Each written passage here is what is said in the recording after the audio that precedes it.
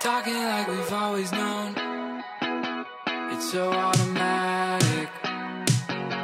You told me that you lost your phone, so I said I would call it. Well, welcome to the Battle Ready podcast with Erwin McManus, and we have a special guest, my younger sister, who I love so much, Mariah McManus Goss. Hello. And before we get started, we got to hit a few things. First and foremost, if you wouldn't mind, can you please go to iTunes and rate and review this podcast? Do what you do. And if you listen on Spotify, I want you to cross over to the dark side, and I want you to go to iTunes and rate and review this podcast. And I'm excited because this week we charted top 100 podcasts in the US, top 50 in Great Britain, top, I want to say 20 in Australia. Yeah. So this is really exciting. And now we have Mariah McManus Goss, which is going to push us to the top. Going to push us to the top. Number one, baby. You can also follow us on Instagram, Battle Ready Podcast, or email us at aaron@battlereadypodcast.com. Oh, and the intro music was Lasso by Lake House. Here we go. You have such a great radio voice. Oh, thank you. I've been practicing. It's very soothing. That's so good. I've never heard you talk like that before. I just want you to talk like that at home. I know. Right? That's just so good. Would you get less mad at me, you think? I don't know. Well, I just got to Probably say, not. I love having both my kids here. We're gonna literally spin the whole time. Why did they give us these chairs? We did invite your mom, but she's busy preparing for Mosaic College, and so Yes. she was unavailable. And we were hoping, we hope one day we'll get Jake, your husband, with us. Yes, I was the only person who said yes. So in other words, we were stood up by two. I'm it. others. Two different people.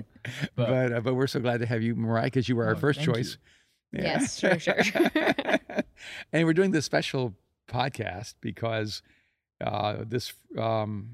today Today is my birthday. is Happy your birthday. It's August 28th. And I couldn't think of a better, more enjoyable thing to do on my birthday than to have a podcast with my two favorite people. So happy birthday. Which one's your more favorite? I Yeah, knew you most would ask favorite. that. And, Most favorite. well, I'm still waiting to see what kind of gifts I receive. So Okay. and, Okay. I'll let you know afterwards. Well, happy birthday. We Thank love you you so so much. very much. Oh, yeah, thank you. And you guys definitely made my life more interesting. And We're Not definitely really a compliment or an insult. It's kind of a thing. but you've definitely kept me younger and made me older, both. we've aged you quite well. Yes. Yes. Oh my goodness. We just thought it'd be really fun to have a conversation about our family, maybe tell a few stories.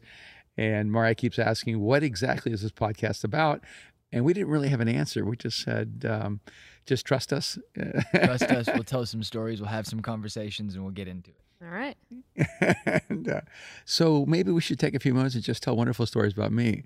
Oh, we could. We can definitely Or do that. we could talk about how he's an oppressive vacation goer. Yeah, we didn't go on vacations probably until like how many years ago was our first vacation?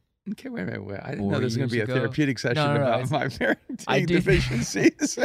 We probably didn't go on a vacation until like 4 years ago for the first time. First vacation 4 years ago, first time. Yeah. I mean, All right. like you have to understand, we grew up pastors' kids. So our version of a vacation was going to a beach city that you were speaking at a conference at.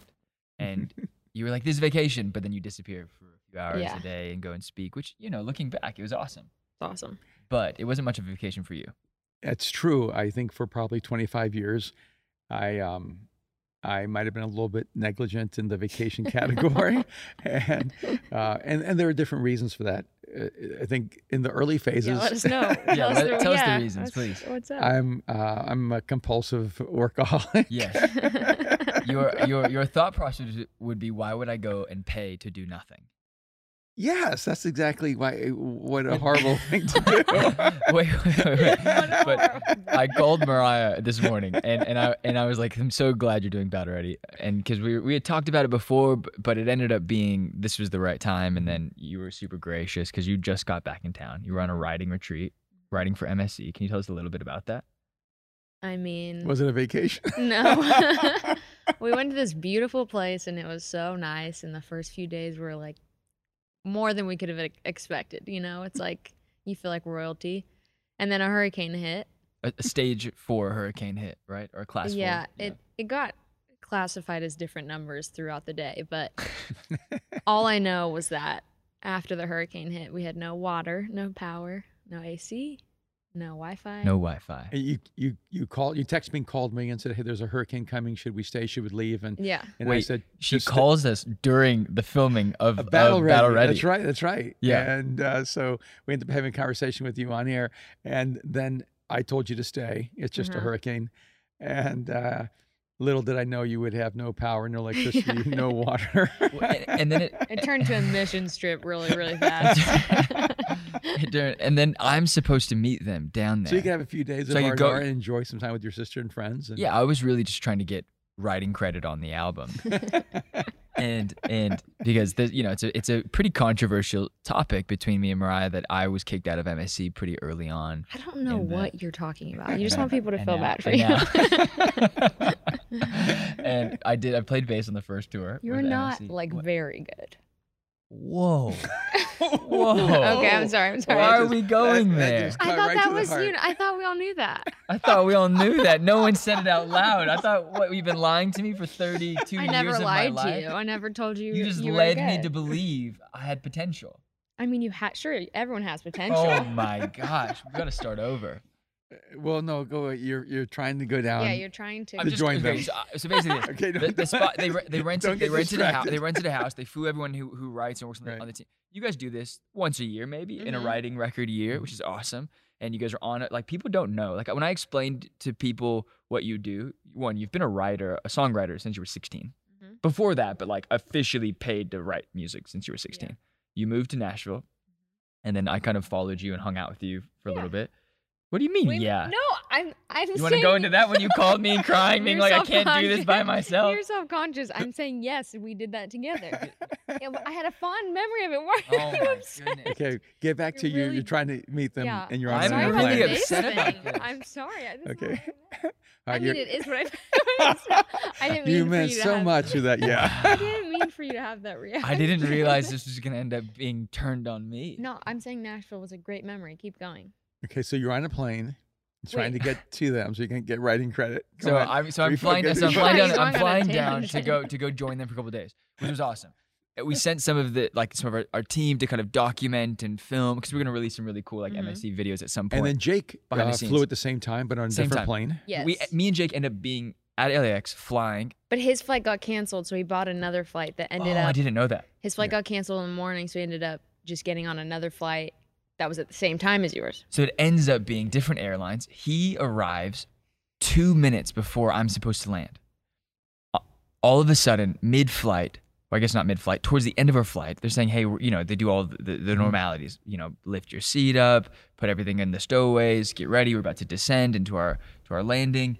And then all of a sudden, we, like, out of nowhere, the plane just starts just jetting upwards, like straight up. Like, I'm crazy. like, if I was standing up, I would have been sideways. It was going straight up.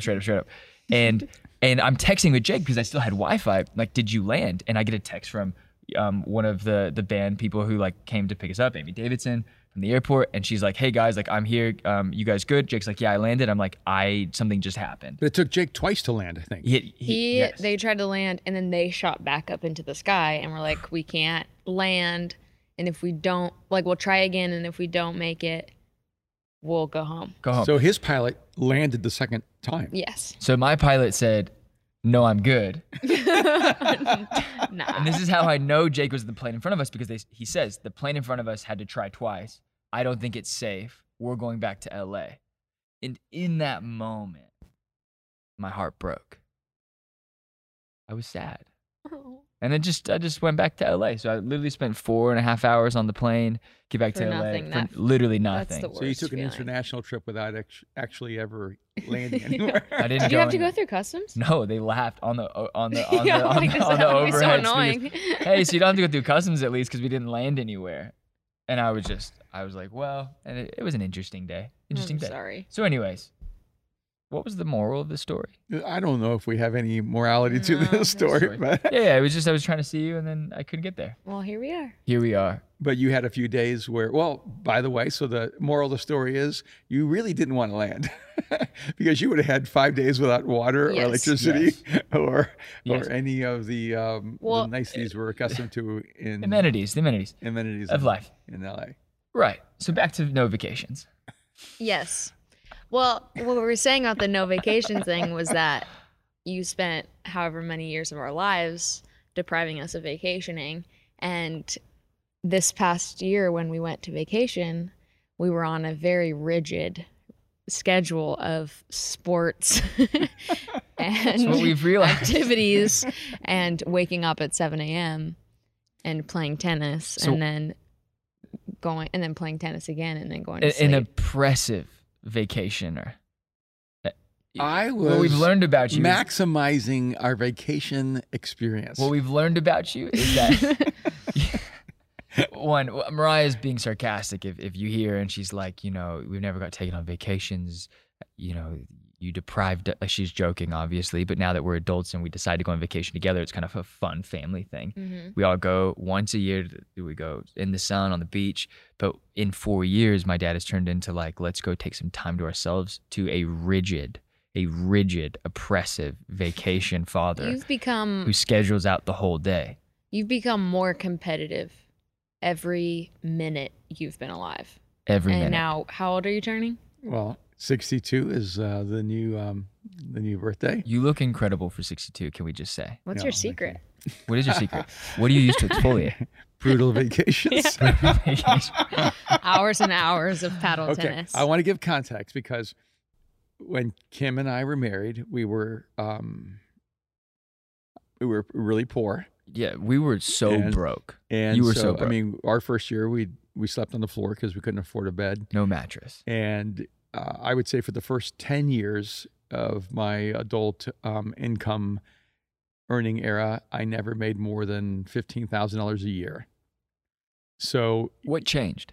uh, What was the thing that changed? well, I mean, so many different things along the way, but the reason I'm saying that is No, I think I grew up in this environment where we didn't have a lot of extra money, a lot of discretionary money. So the only way I could take you guys quote on vacation was as I became more, I guess, well known as a speaker, or more. There was more as demand an for me to, author, and as an Yeah. author, and so people would invite me to come, and they'd offer to pay me a certain amount of money, and I would say, "Hey, you don't have to pay me money. Just fly me and my family together, or fly me and Aaron, or fly me and Mariah, or fly." And so Yeah. the way I would be compensated is getting to take you around the world, and I would always come back broke. But we had these incredible experiences, and so probably until you guys were 15 years old, I would say that Mariah, you've been to over 30 countries around the world, she's probably been to more than that. maybe 40 Maybe or 50, 40 plus, 50 plus. Yeah. and you're pretty close to the same. I'm like in the 40s now because when you started really going in, my first trip Mhm. to Tokyo, I think. I took I you was to you went to 7, Bangkok 6? and then Hong Kong. No, but my Mhm. first trip was to Tokyo. It was to Tokyo, yeah. And I almost got lost on the speed train. You did. You actually didn't. You go one more exit. I did. You had to Yeah. meet me at the exit. Yeah, because Which we is- have. which- run away. If you- I lost you in Tokyo. I should write a book. You really should I write a lost you book. in I Tokyo. should write the book. Got lost in Tokyo. Yes, and we actually had all these strategies of what happened if I lose you in a city. What happens if we get separated? What happens? And so you learn how to survive in different places in the world, and You always told me go back to the last place we were. yeah, and we would both go back to the last place we remember seeing each other, and that's how we would always. And that really came through many times for both of us. In the all of Shibuya us. station. Yeah. outside. So I will say, even though we didn't quote vacation, you experienced the world in a way that very few people No. in the world have ever experienced it. Definitely. And we say the no vacation thing is mostly joking and being sarcastic, but it really you did more than just take us on vacations. You really showed us how to adventure and how to Yeah. explore the world. For sure.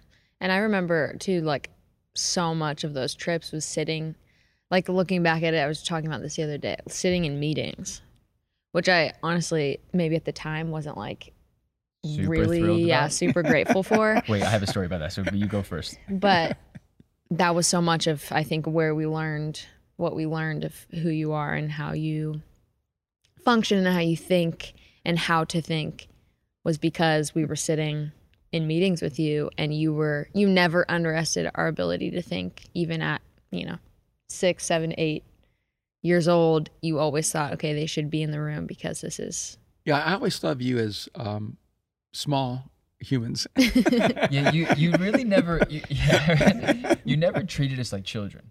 You always kind of expected, and I mean this in like the best way. You always kind of expected us to just be able to walk into any room and be able to take care of ourselves. Mm-hmm. I remember in kindergarten when you're going. I want you to tell the story of the first trip we actually went on together internationally. It was supposed to be to El Salvador. Yeah, I didn't go on that You trip. didn't go on that trip. What?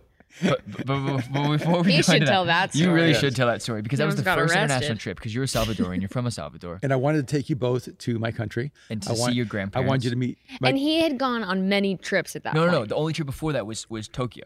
Yes. And no, No, you had gone. you'd been on a few other A trips. few with other me. ones. Maybe Okay. not Because international. I but- remember I took you to Bangkok and then to Hong Kong. Remember when you Yes. jumped on that bed that was made out of Yes. wood? Oh my gosh. I almost killed you, and I tried to remember. stop you. You didn't know that we were sleeping on wooden floors. Yeah, so bad. On wooden beds, yeah. Beds. So With sheets I on wanted to them. take you guys to El Salvador. I wanted you to meet my grandparents. I wanted you to go to the house that I grew up in. I wanted you to sleep in the bedroom I grew up in. You would be sleeping in the same bed I slept in and Yeah. walked to the same park, and it's just so cool. And both of you, I don't know why, but you were both born blonde.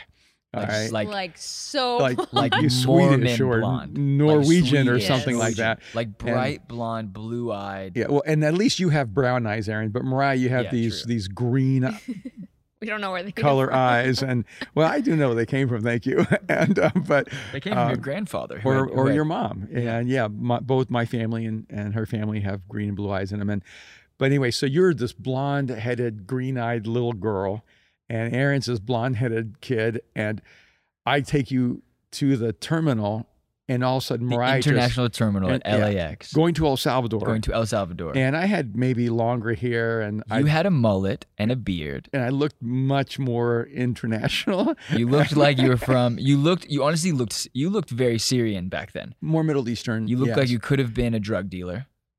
I can't help it, that I look that way. But anyway, Mariah starts screaming bloody murder. I Okay, don't- but this is no. I feel like I need to defend my younger self here because I'd never been on a trip. No, but you also had never really been away from your mom. No, Never, no. and I'm 4 years younger than Aaron, so I was So, much younger. 3.5. 3.5. 3.5, 4 years old. No, how old were No, you? I would have Five, been like 5 or 6. 5 or 6. And this Right. is the first Yeah, time I've okay. ever been away from my mom or my Right. sister. So I'm not, and it's just you, Aaron, and David Arcos, right? David yeah, Arcos, so you start screaming. I don't What want do to you- go. I don't want to go. I Like want my not- mommy. I like want my no, mommy. No, I'm like talking screaming, I'm talking like- Stephen King level screaming, Yes. blood curdling, terrifying, Terrifying. And everyone's looking at me. The customs officials, immigration is looking at me. And this is a huge terminal, and this thing is echoing down the entire. And it looks like terminal. I'm kidnapping these two children. Yes, with your right hand man, David Arcos, grabbing me, being like, "We're good, mijo. We're good. We're good, my son." So I panic and I tell David, hold on to Aaron. The plane's about to board. I grab you, Mariah, and I start running down this international terminal, trying to get back to security before Kim disappears. And I'm yelling Kim. She's on the other side of security. And I'm able to convince security to let you go back to your mom. So that was your first attempt at international travel. You stayed behind. And Aaron got to go to El Salvador and have that experience. Which, And looking back at that trip and how suspect El Salvador at the time, and oftentimes there were a few depending moments. on who's in government, Yes. the president now is incredible. Mhm. He's bringing massive change. It was so sketchy. Well, there we were- ended up going again. Later. Later, No, Just but a few years later. But I'm going to add something here because so that began a series of trips where you said no. So the way I would do this when I was traveling internationally, I would offer you a trip, Aaron, and I'll offer you a trip, Mariah. I said, this is Aaron's trip. This is Mariah's trip. Aaron would say yes every time. You would say no every time. So Aaron would get your trips. And so for several years, Aaron got every single I trip. was living a lavish life of travel. So he I had been was to like a modern gentleman 20 at the age countries, of and 8, Mariah had been to 0. And then one day the light came on in Mariah. and it And I ruined said, my Mariah, life. I said, Mariah, this is your turn. Do you want to go? And then you said no. And then Aaron lit up. And then Mariah goes, Cha-ching. wait a minute. I get to go on this amazing trip. And Mariah goes, wait a minute. Every time I say no, he gets my trip. And She goes, no. He goes, I'm going to go. And Aaron's like, what? And he was just so disappointed. No. And he knew his life was changing in that moment. And I was so happy that you had this breakthrough. And after that, It was a solid decade before I went on another, like, well, it was only right that Mariah got to have most of the trips from that point I had to forward. make up for lost time. She had to make up for lost time. And I was so happy she wanted to travel. And she got to see it the was world. a dark era. And so there was a period of time where she had been to far more countries than Like, you. like double, triple the amount of countries. Because you just started, at this point, you have written a couple books, you're speaking all over the world. You were going to Europe, you're going to Asia, you're just popping around these different countries. And I was, where was I? In the In little Whittier. suburb in Whittier, California.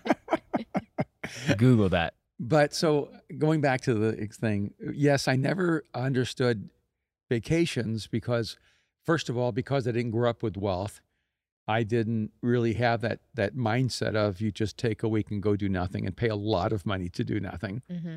And then secondly, we were experiencing the world, and I found that I was able to do something that allowed us to see the world and experience life. And I thought this was the best combination of things. And it always felt like a vacation for me being with you guys. And That's sweet. I'm sure it wasn't. I'm sure it didn't feel like I that. was working like a dog. You would work so hard. I know. You really do work really hard. But I felt like I was living a dream, and I wanted you guys to be a part of that. And I wanted to put that value in your life, that the world is big, to experience all of humanity, Yeah. to see the beauty of the diversity in the planet. And because of that, you two are very different. You're global people. Right. You see the world from such a broader perspective. I think it affects your writing, Mariah, and the way that you see the world. It affects Aaron, even the way that you want to affect this podcast, even the way you think about battle rating, the subjects we're going to talk about, the way you guys see politics and culture. It's all affected by being touched by the world. And if I could just share this, I remember one time that you had a little period of time, you're probably 8, 9 years old, and Mariah, and you started really like loving things a lot. And Mhm. so we took you to Indonesia, and there was a lot of poverty there. And all of a sudden, because these children just were drawn to you, you were like a little light, and just dozens upon dozens of children just started surrounding you, overwhelming you. And someone said, I'll grab her. I said, no. I said, this is why we brought her, to be in the middle of this. And you were never the same again.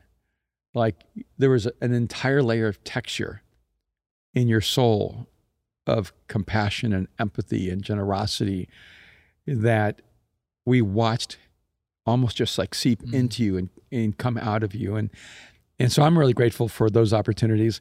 And then the funny thing, of course, is there was a certain point where I wanted to go see a part of the world, and I got this terrible invitation. And I said, well, maybe I should take the invitation so I could go see that part of the world. And my executive assistant said, you could actually afford to go there all by yourself now. And I said, what? And she goes, I don't think you realize that you could actually afford like to take a vacation. And I remember when she told me that, it was, Lisa, I actually didn't have it in my mindset that I could afford to take a vacation. I was still the guy keeping this shampoo and conditioner from the Oh hotels. my gosh. You do? that's Do you so do many. that? Yes, I do. I still do it. It's like compulsive now. Yeah, I'm like, Dad would just say like, take all the little shampoo. take all the, you come Your home with 30 suitcase. shampoos and these things. I would use the first days and then save them, and every day when they would replace them, I would save them to come home, because that's how we would have shampoo and conditioner. But you still have a drawer full of hotel A shampoo. drawer. There's some things that are hard to break. Some things are hard to break. But I do think, like, as we're looking back, and I think people may see us now and think, wow, either they're all really successful or, you're very generous. And which it's both. You're very successful, and I live by your generosity. But I say that because I think oftentimes when I'm telling people, like, the intro to your life, like, who are you as a person, or who am I as a person, they see kind of the life that we live and the opportunities that we have, and now in the position that we may have inside of whether it's our church or the speaking world or the music world or the podcast world, whatever it may be. And it was such a far journey. And I think we look back and you really built something for yourself and for us and for other people, and to think that you came from, and I don't want to say you came from nothing, you came from so much, but it was all raw, and it was unharnessed, and it was potential, and it was this mixing pot of cultures and religions and conversations and parents and step parents and then and even nationalities and coming from El Salvador, Miami, to living in North Carolina, to back to Texas, to LA, and being this pioneer and never being afraid of the next 5 years, the next 10 years, and never being afraid of what it was. You were just such an adventurer, which I think made me become a compulsively fearful person at times, because you were never afraid of anything. But I remember being in Thailand, being in Tokyo, being in El Salvador, having like moments where, we could have lost our lives. We could have died. And Mariah almost did in Bangkok.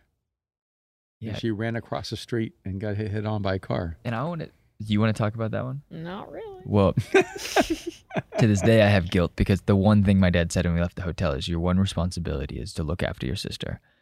I'm like 12. I'm still telling you the same I'm thing. 12 years old right now. He tells me that now. And all of a sudden Mariah runs across the street, given it was like complicated. Bangkok is super hectic. It's the night market. It's crazy. She should have been able to run across the street. It was a crosswalk.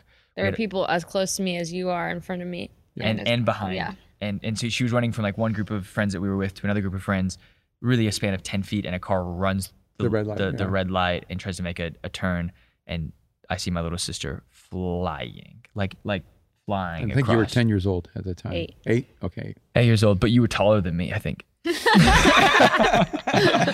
a whole other Probably, That's a yeah, whole that's other thing. another. I was underdeveloped. We talked about it in the last episode. I don't want to talk about it again. But I meet people now who are so afraid of dying, and I'm like, man, I have almost died so many times in my life. And I've watched your life and tell the stories and stories of sacrifice and stories of moments where you thought you were going to lose your life, and you've it's just a different conversation of like, you've lived genuinely a beautiful life. You've never really been afraid of death, though you've been aware that it's close at times. Mm-hmm. How has that changed you living now? Like, I remember at 50, you literally said to mom and to everyone, I'm 50. I don't care what anyone thinks about me anymore. I'm going to just break the rules. Mm-hmm. You started a fashion company, started another business, started an app company, doing commercials, all this stuff. Mm-hmm. What happened at 60? What are you doing now? What's the next 10 years? Oh, it's funny when people always ask. I would say one thing, whenever you love something or someone, it creates a different kind of internal experience. Like I think I was fairly fearless as an adult until I married your mom, and then I was afraid for her, and I had to overcome that. And then I felt like I didn't really have a lot of issue with fear at all. And then when you were born, Aaron, your first child, all of a sudden I was afraid to die and leave you fatherless. Mm. And then I got past that, and then Mariah was born, and I'd never had this experience. I mean, when Mariah was born, all of a sudden I felt like the weight of being alive meant something different. And so I think there's anyone who doesn't want to live doesn't love something. Like, I want to live because I love you guys, and I love your mom, and it makes me love this life.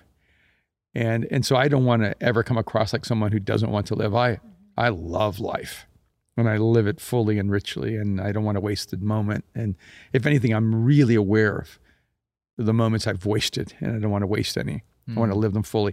That's why I don't like conflict. That's why I don't like when we fight. That's why I hate when we waste. He's avoiding making eye contact with me and Mariah because we fight. Yeah, but to me, like, every day you fight, it's a day that's somewhat lost to the beauty of what we were supposed to live, and I feel that really deeply. So emotional. I am. I admit it. As I've gotten older, I'm a poet. And a philosopher poet, and that's who I am, and I'm okay with that. There's so much I want to accomplish for the next decade of my life, Like what? Like I'm not any. I don't always like to say. Say it. Say it. Speak And, it. Speak into the universe. You never know who's gonna hear it. There's, well, I feel like now I start thinking in terms of what are the things I want to leave behind that can affect the world for generations to come, and those are some things, and so there's a spectrum of things. I've been working on a graphic novel for 2 years. I'd really like to get it done. It's really good. And Really good. and developed, and I hope that graphic novel is the beginning of several graphic novels that I can create over the years. I still have a real longing to create more art. I still dream about creating films and going back and expressing like beauty and fashion. And I can't shake those things. They're always inside of me. I just always think about them all the time. I do have more books I want to write. But in a lot of ways, I want to leave a way of thinking and behind. I know that sounds crazy, but it's not so much what I think that I want to leave behind. It's a process. It's a way of thinking I It's how hope to you leave think. behind. Yeah. And so I'm hoping I can do that and spend some time over the next few years leaving that to the world if I can. You're not going anywhere anytime soon, so Oh, we don't not. have to go that route. But I do think it's really interesting and kind of an unique perspective into your life and how you kind of have achieved what you've achieved, and I don't know, I also, one more thing, at What? 62, I really want to develop a step back 3. a step back 3 because you just watched. I just watched Luka beat Luka Doncic. the Clippers, and he did that beautiful step back 3. Man, I just thought, you always need to keep improving your game. So I need to develop this step back 3-point shot. Okay. And so, I think it's sad when people, 10 years ago, I had friends who were my age who were telling me, hey, it's time for us. We're in retirement mode. We just need to be developing the next generation. And I told them, I said, hey, I'm all for developing the next generation, but I am not in retirement mode. Yeah. Like, Interesting, because those same people won't give up their organizations to younger people. yeah, it's so ironic, and so I want to go out on the front line. I want to go out the way I came in, fighting for the world, and I want to do it together. That is interesting because it is the way you perceive like organizational structure. You don't really see I think most structures are from the bottom to the top, right? The top down. You really are from the front to the back. And anyone who's brave enough and willing to dedicate enough time and energy and has the ability can stand at the front with you, but you don't expect them. You allow them to stay at the back if they want. And so you're kind of that different leader where I always felt like you're always at the front line. You're never at the top. You never choose to be at the top. You always choose to be at the front. And it's a very big difference. If you really look at it, like you've always been willing to take the first step and always be willing to trust the next person. And you've never been like, it's only me in the front. You've always been like, there's plenty of room for us. It's a line. It's a whole thing. Be here if you're willing to dare and risk your life and jump into this. But talk to us. Talk to us. I think something that's very interesting about the way that you've chosen to work and position your life is that it isn't the retirement goal. It's not you never worked for money. Even though sometimes we probably wish that you did, or that you had. That was part of the journey for you, and that was part of the blessing and the sort of surprise, I think, to you was that anyone paid you to do something that you loved doing or that you felt like you had to do. And it's sort of the crisis that I think Aaron and I have always lived in is that there's no job sufficient enough for either of us because you've lived with this burning mission to do what you have to do. And so it's sort of created this somewhat horrible crisis that I feel like we've had to live in for our whole lives of okay, we can't just do a job. We have to do something that we have to do. What is the thing we have to do? And it's a beautiful thing. It's a gift. I've watched you do it. It also creates total, just inner turmoil. It's constant inner Rising turmoil. on the inside. It is constant stormy waters inside of both of us. Dark and stormy inside.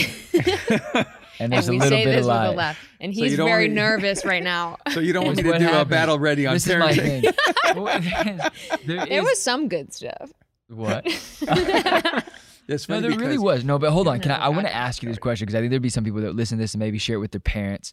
When do you plan on retiring? Well, right after I take my last breath. Yes.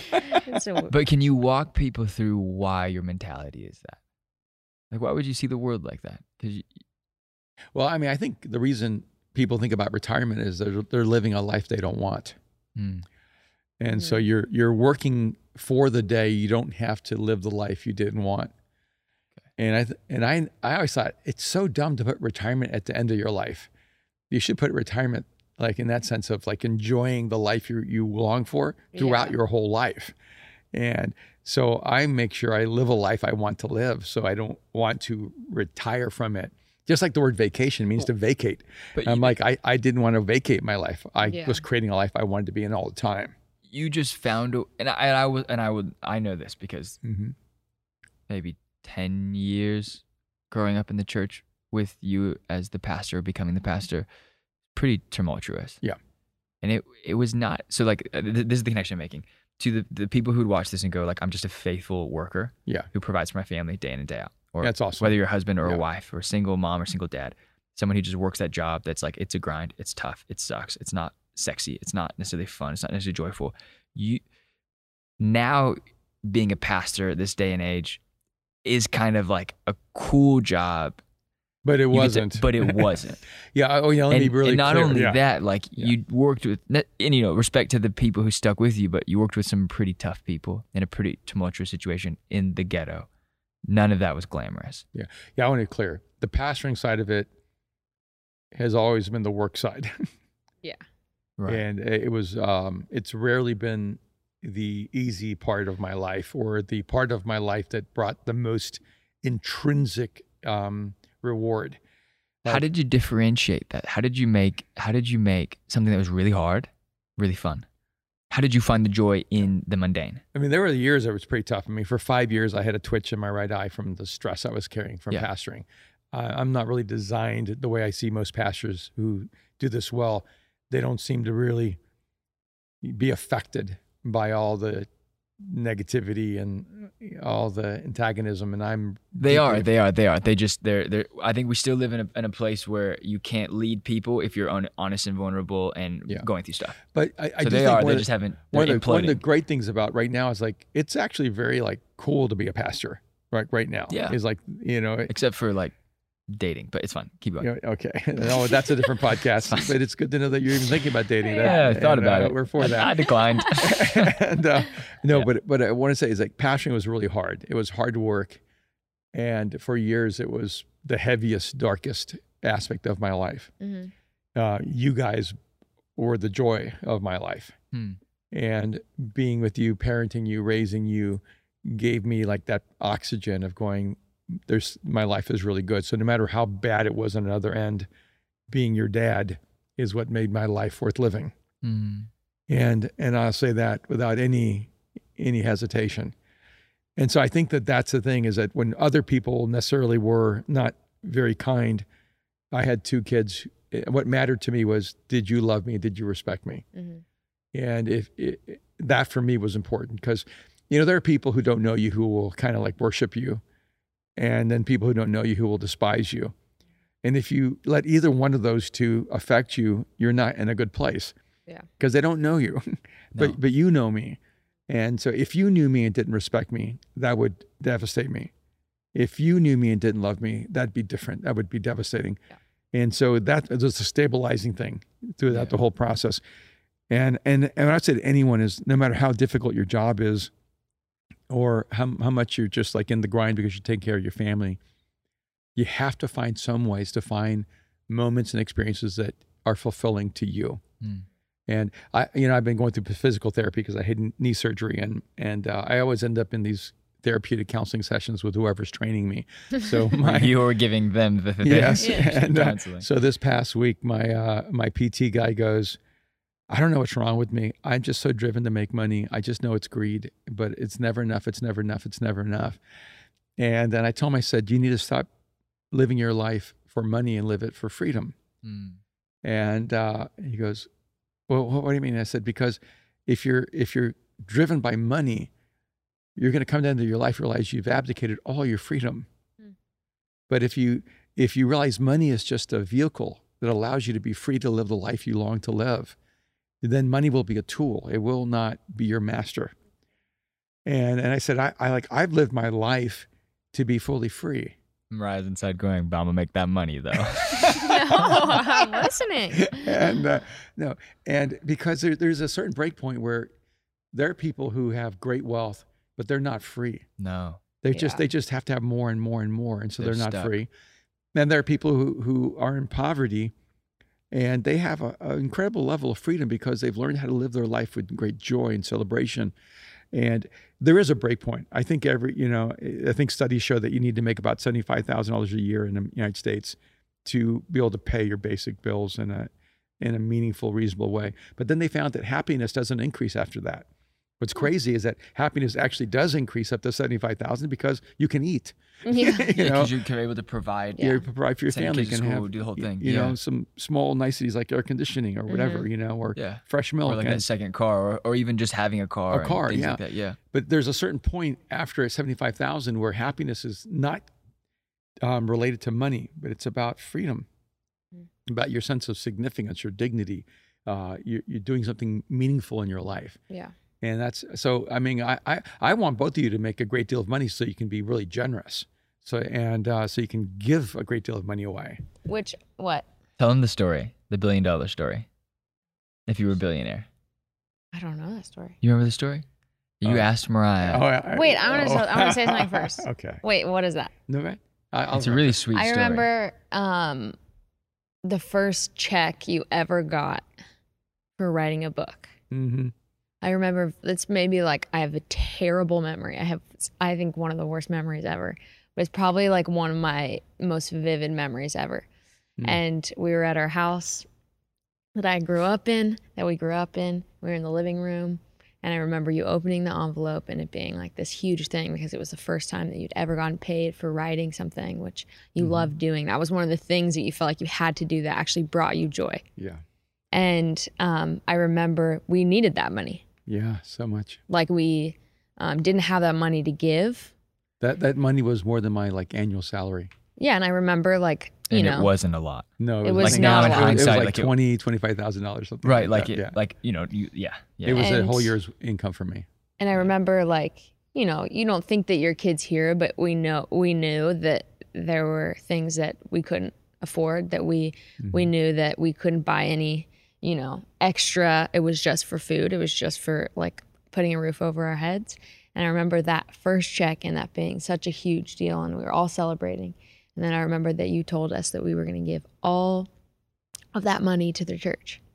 Which, if you're listening to this and you don't go to church, you're going to be very confused right now. Well, I think even if you do go to church, you're pretty confused. And if you do go to I was church, pretty you're also going to be confused. very confused. Because I'd never, we knew that you were generous because there were always people living at our house. There were always, there was always furniture leaving. There was always things being given, and there was always people being brought in and fed and loved on and Always. cared for. There was somehow always enough. But I'd never experienced that, at least in my 6-year-old brain. I'm like, well, it seems like what, mom and dad are saying is that we don't have money to do anything, and there's money. So why wouldn't we just keep the money?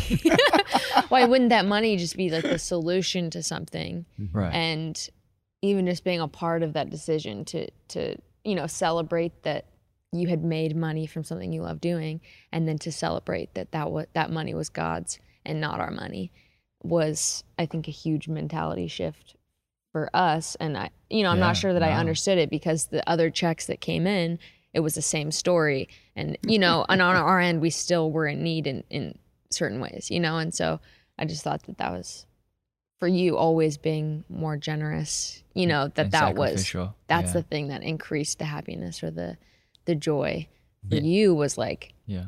let me get it. It doesn't live. It's not mine to keep. Yeah, and I still remember that moment. I still remember you asking to hold the check. So I've always wanted money. and you actually caressed the check. Oh my gosh. and then I remember the shocking, the look of shock on your face when I said we're going to give it all to the church, and having a really important family conversation about why. Mhm. And and for me, there's twofold. One was that Kim and I had committed that money before I ever made it. And because we wanted to be generous beyond our capacity, and that made me more generative. And I think sometimes we think, oh, I'll be generous after I'm generative. But actually, I think when you choose to be generous, it compels you to be generative.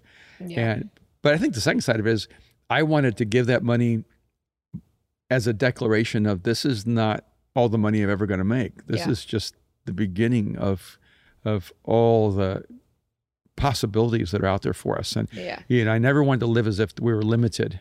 I wanted to live as if we had abundance. But there's funny, when you were a little girl, we were driving, I think San Diego actually, and we began having a conversation. We were eating at a Thai restaurant in San Diego, you and me, Mariah. Okay. And I said, Mariah, if I gave you $1 billion, what would you do with it? This is the story. You don't remember this? And, maybe we'll see what happens. I might have blocked it out. And you said, I would give it all away to the homeless and to the poor. And I said, that's a beautiful thing, darling. But I do remember this. But if you give it all away, then you will be homeless and poor. And someone will have to take care of you. She goes, what? But if I have $1 billion, I want to give it all away. I said, Mariah, it would be better for you to invest that $1 billion, so that $1 billion could make $5 billion, so that you could give away not just $8 billion, but you could give away $2 billion and then keep $3 billion. So you're trying to teach me about the economics. Economics. Yeah. And you started crying in the restaurant and going, why won't you let me give away $1 billion? That was always you. And I had to find, it's okay, honey. It's You okay. can give away- You can give away the whole $1 billion. I'll take care of you. How old was I? You're probably 8 years old. You were young. I don't think I Teach was me there. about Was I investments. there? I don't think so. No. I was just trying to teach you that the resources you have are limited if you don't think in terms of how you can optimize them. And if you have $1 billion, think about how to make 10 billion so you can give 8 billion away. So you can keep the 2 billion to make another 9 billion. If you give the whole billion away, then you're in the same situation as everyone else. I realized that it was not a conversation that you wanted to have. No, you wanted to give your $1 billion away, Well, and I was trying to stop you. I think it's funny that you're saying that money that you got from your book, that you had already committed it, because I was in that same situation maybe 2 years ago when we had, a chance to commit something in the future to Mosaic, to church. Yeah. And I had written down a number, and Jake and I talked about it, and it was like, okay, this is the number. We have money coming in, and it's going to be more than this. So this will, it was obviously an uncomfortable number, but we were like, okay, we're gonna get more than this, so it's not a big deal. Turns out we got exactly that amount. That amount.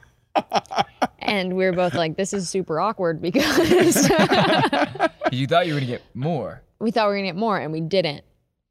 But that And- number, as a third-party witness to the situation, it was a very large number. Yeah, I mean, definitely for us. And No, Well, for me, you definitely. and Jake Me were too. one of the biggest givers in our entire church. Yes, and And that that was was the- but that that was was the was that here to first- stay?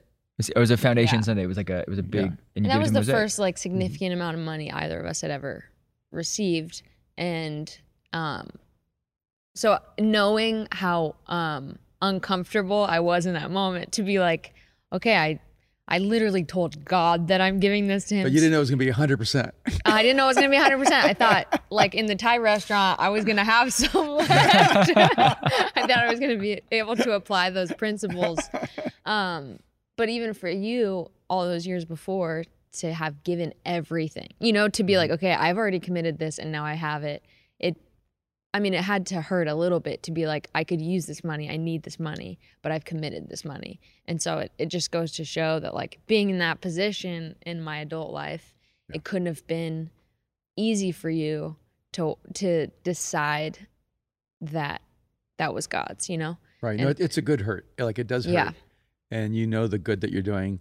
Yeah, And- it's super not easy. Not that I've given nearly as much as either one of you have, but I'm as a witness, it's convicting. Going, wow, Yeah. these two people who've given massive in faith, And I think anyone who's listening going, oh, they're talking a lot about money. One, if you read about talking about money, you think about it a lot. So why not talk about it? and I will say you're living your whole life Yeah. probably to make money, so it'd be a good conversation to have. and my best friends that are generous, we all talk about money. And when we were really poor, we all talked about being successful. And now that we're a little bit more successful than we were, we talk about the next level of success we're going to achieve. And we hold each other accountable for those things. I think talking about money and talking about generosity is super important to But relationships. it is interesting that we're doing a podcast that's a family podcast. Yeah. And you can't really talk about our family without talking about the way we think about responsibility and stewardship and money. And sacrifice. Yeah. And if anything, to me, it's sacrifice and being a provider is a thing you've always talked to us about. Is like, do not ever be limited by the current situation that you are in. Yeah. Know that one, that God has so much for you in the future, but two, like, be ruthless and relentless and kind and peaceful, but achieve and keep pushing. And if you lose everything in the process, you can start over. Yeah. You know? You taught us like if there's a timeline or like a structure of the way that your life is supposed to go, that being, born or alive teaches you, or being in the United States teaches you. You've taught us to defy all of those things. You've taught us that there's no such thing as retirement, really, and you've taught us to make money because you want us to be generous. Yes. You've taught us that like everything that society wants to teach us is not necessarily what God is teaching us or what we can actually that's not the height of what we can experience as a human in this life. That there's more, that there's greater, that there's more, satisfaction, that there's more passion to be had, there's more adventure to seek, there's more places to see, there's more human beings to know. There's greater depth to this life than what anyone could ever teach us. And I think that's probably the best thing you've ever taught us, is that, and probably the hardest thing that we've ever had to like grapple with in our life, is that you've called us to such a higher standard of existence that it gets hard to even exist, because there's this whole other realm of humanity that has been revealed to us by just being your children. Oh, It's hard to live normal after being your child and to now being your adult. but I say that and I we talk about generosity, we talk about being a provider, but really I think I got an email this week on our Battle Ready podcast thing, and the person said, I'm just a waiter. I was a waiter. And I was a dishwasher. You didn't make it to waiter. I didn't even make it to waiter. They hired me on you were going to be a waiter, bartender, and first night it was, you're going to be a dishwasher. and I would go from which was ironic, because I'd go from my really like glamorous job, working at like a fashion company, dressing really cool, to then having my backpack full of like the normal clothes and getting stuff all over my uniform, and like dishwashing every night from like, when I left the other job till like 3 a.m. And you taught us that nothing is beneath us, that whether you're cleaning the bathroom or on the platform, you're never going to stop cleaning the bathroom. That there's this thing about you that you teach us humility in a way. And I think I lack humility in a lot of moments. I'm looking to Mariah. I lack humility in a lot of moments. But you've taught us this thing that nothing's beneath you. And I think maybe if anything that I've learned is that like, because nothing's beneath us when it comes to work, when it comes to drive, when it comes to like how do you achieve something, it takes a lot of the awkwardness away. The embarrassment of like, well, I lost this thing. Like, no, I'm proud that we had nothing, because we have the roadmap to being successful again and again.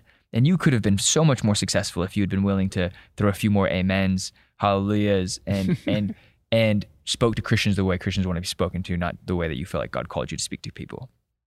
Right. And that's always been the thing. You sit down with us. What are you laughing at? It's just true. It's very true. It's very true. And you face the same things. You could probably do some things differently and top the charts in the Christian world, but you have no interest. You have the interest of creating amazing music that's going to challenge people. No, she has this tension. She wants to top the charts on her own terms. Well, isn't that what you taught us? That is what I taught you. It Everything is. on your own terms. Strive for greatness, never conform to the standards of others. But that's the thing is that you. And wait, but hold on. I just want to no, because if the person listening and they're cynical and they're like, well, what do they mean that they're just not acting like everybody else? Like, no. There is literally a roadmap when you sign a book deal, when you sign a record deal, when you sign a podcast thing, that shows you how to be successful with Christians. They say they don't want complex, they don't want intellectual, they don't want deep, they want easy, simple. Actually, the phrase encouraging, is low hanging fruit. Yes. So if you're listening, yeah.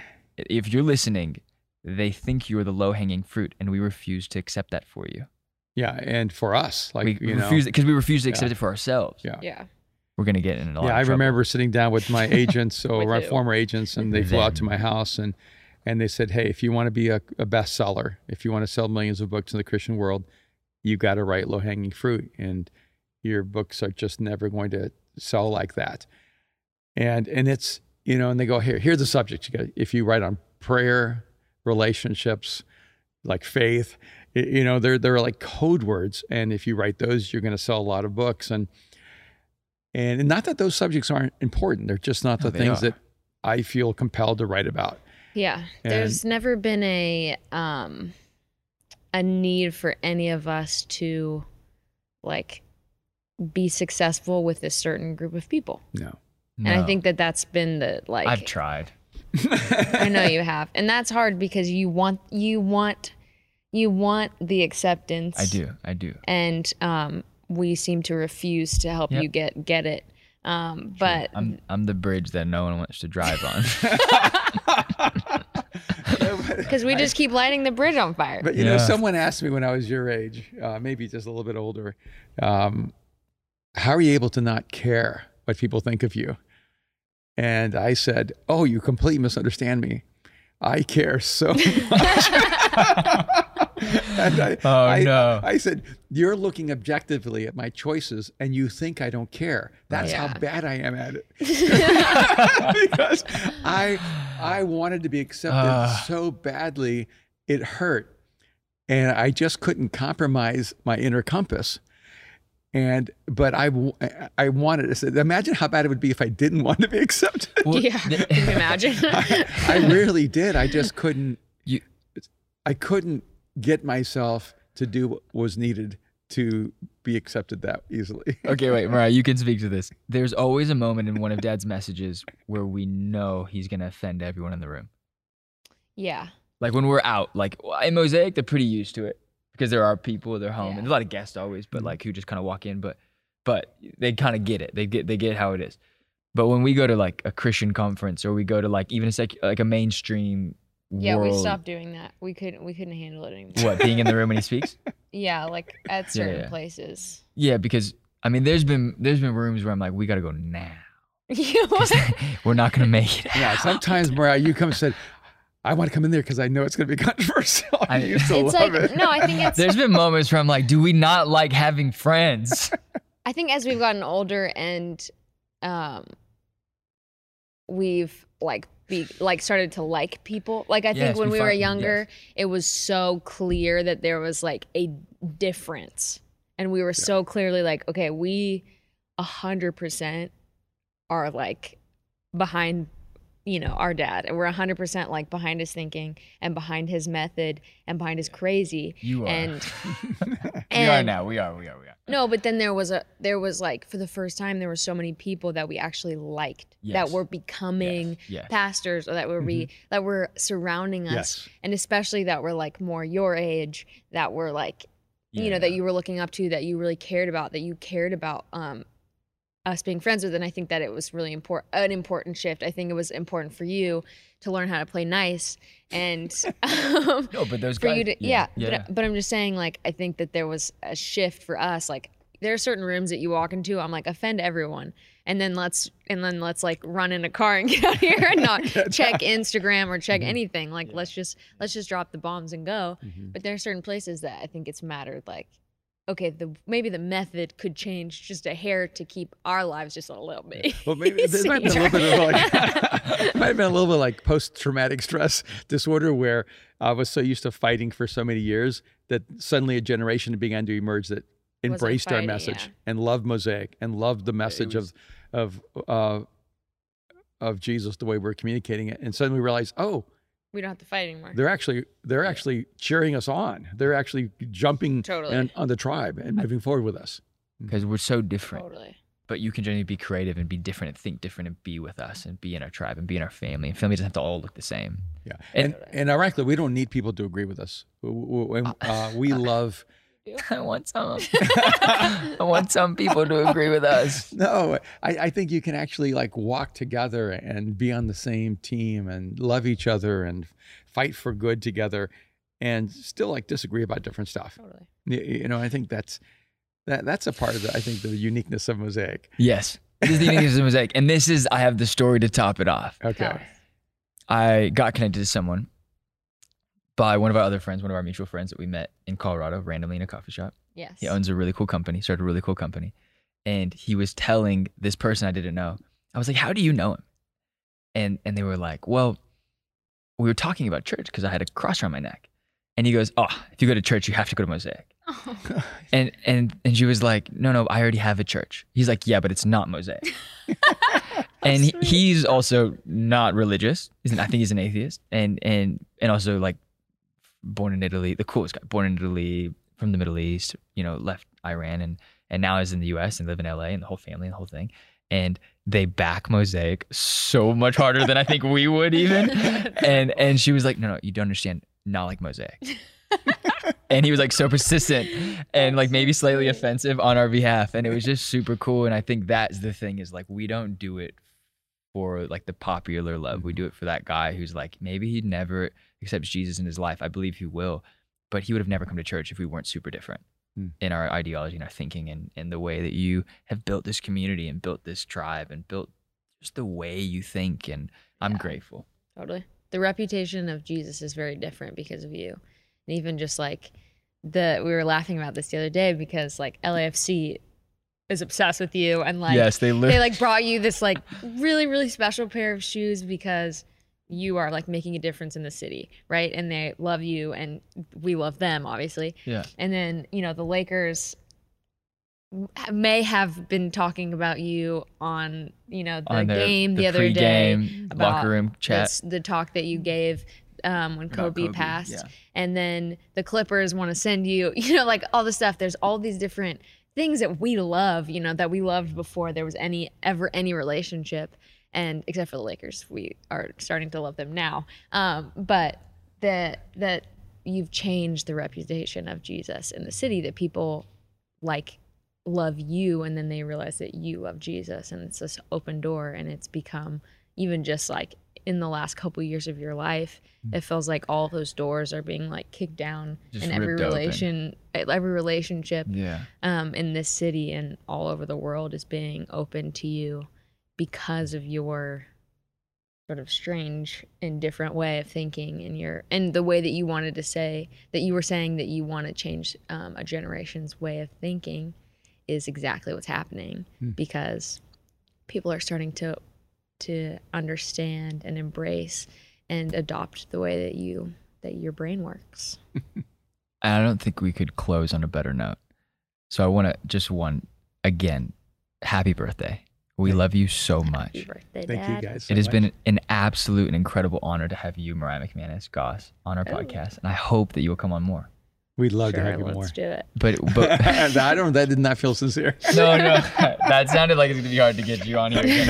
No, We'll see. but I want to say this is that's what this podcast is. It's a roadmap to how to think, how to change your thinking, how to challenge your thinking, how to think not just on the left or the right, but to see both sides and to continually move forward. That's what this podcast is. If anything, I hope that 100 years from now, someone finds this podcast and goes, this is how Erwin McManus taught the world how to think in a different way, and then had fun on it as well. So if you're listening, we're grateful that you're listening. Any last words? Best gift in the world is you two, looking at you, hearing you, knowing how it makes a difference in the world. And we'll have to get your mom in here one day, Yeah. and Jake on here as well. And Yes. if you're listening, if you're a parent, I just want to encourage you to not use your work as an excuse to not be a great dad or mom. And the greatest gift you'll ever receive is to have your kids grow up and actually watch them want to be your friends. And when your kids want to be your friends when they're adults, you can feel like you did a good job, even though they're still dysfunctional and neurotic. That was a compliment. I'll be the dysfunctional one. You can be the neurotic one. And I think parenting is always an imperfect art because it's only imperfect people doing it. So it really is about love. And I can say I've loved both of you every second of your lives. And can't wait to see all that God is going to do in your lives going forward. Anyway, thank you so much. This is a great birthday gift for me. And I love you both. Love you both. Love you. Love you. Okay. Review this podcast, subscribe to the podcast, and share the podcast. Follow us at Battle Ready Podcast on Instagram, and you can email us at aaron@battlereadypodcast.com. Okay. Bye-bye.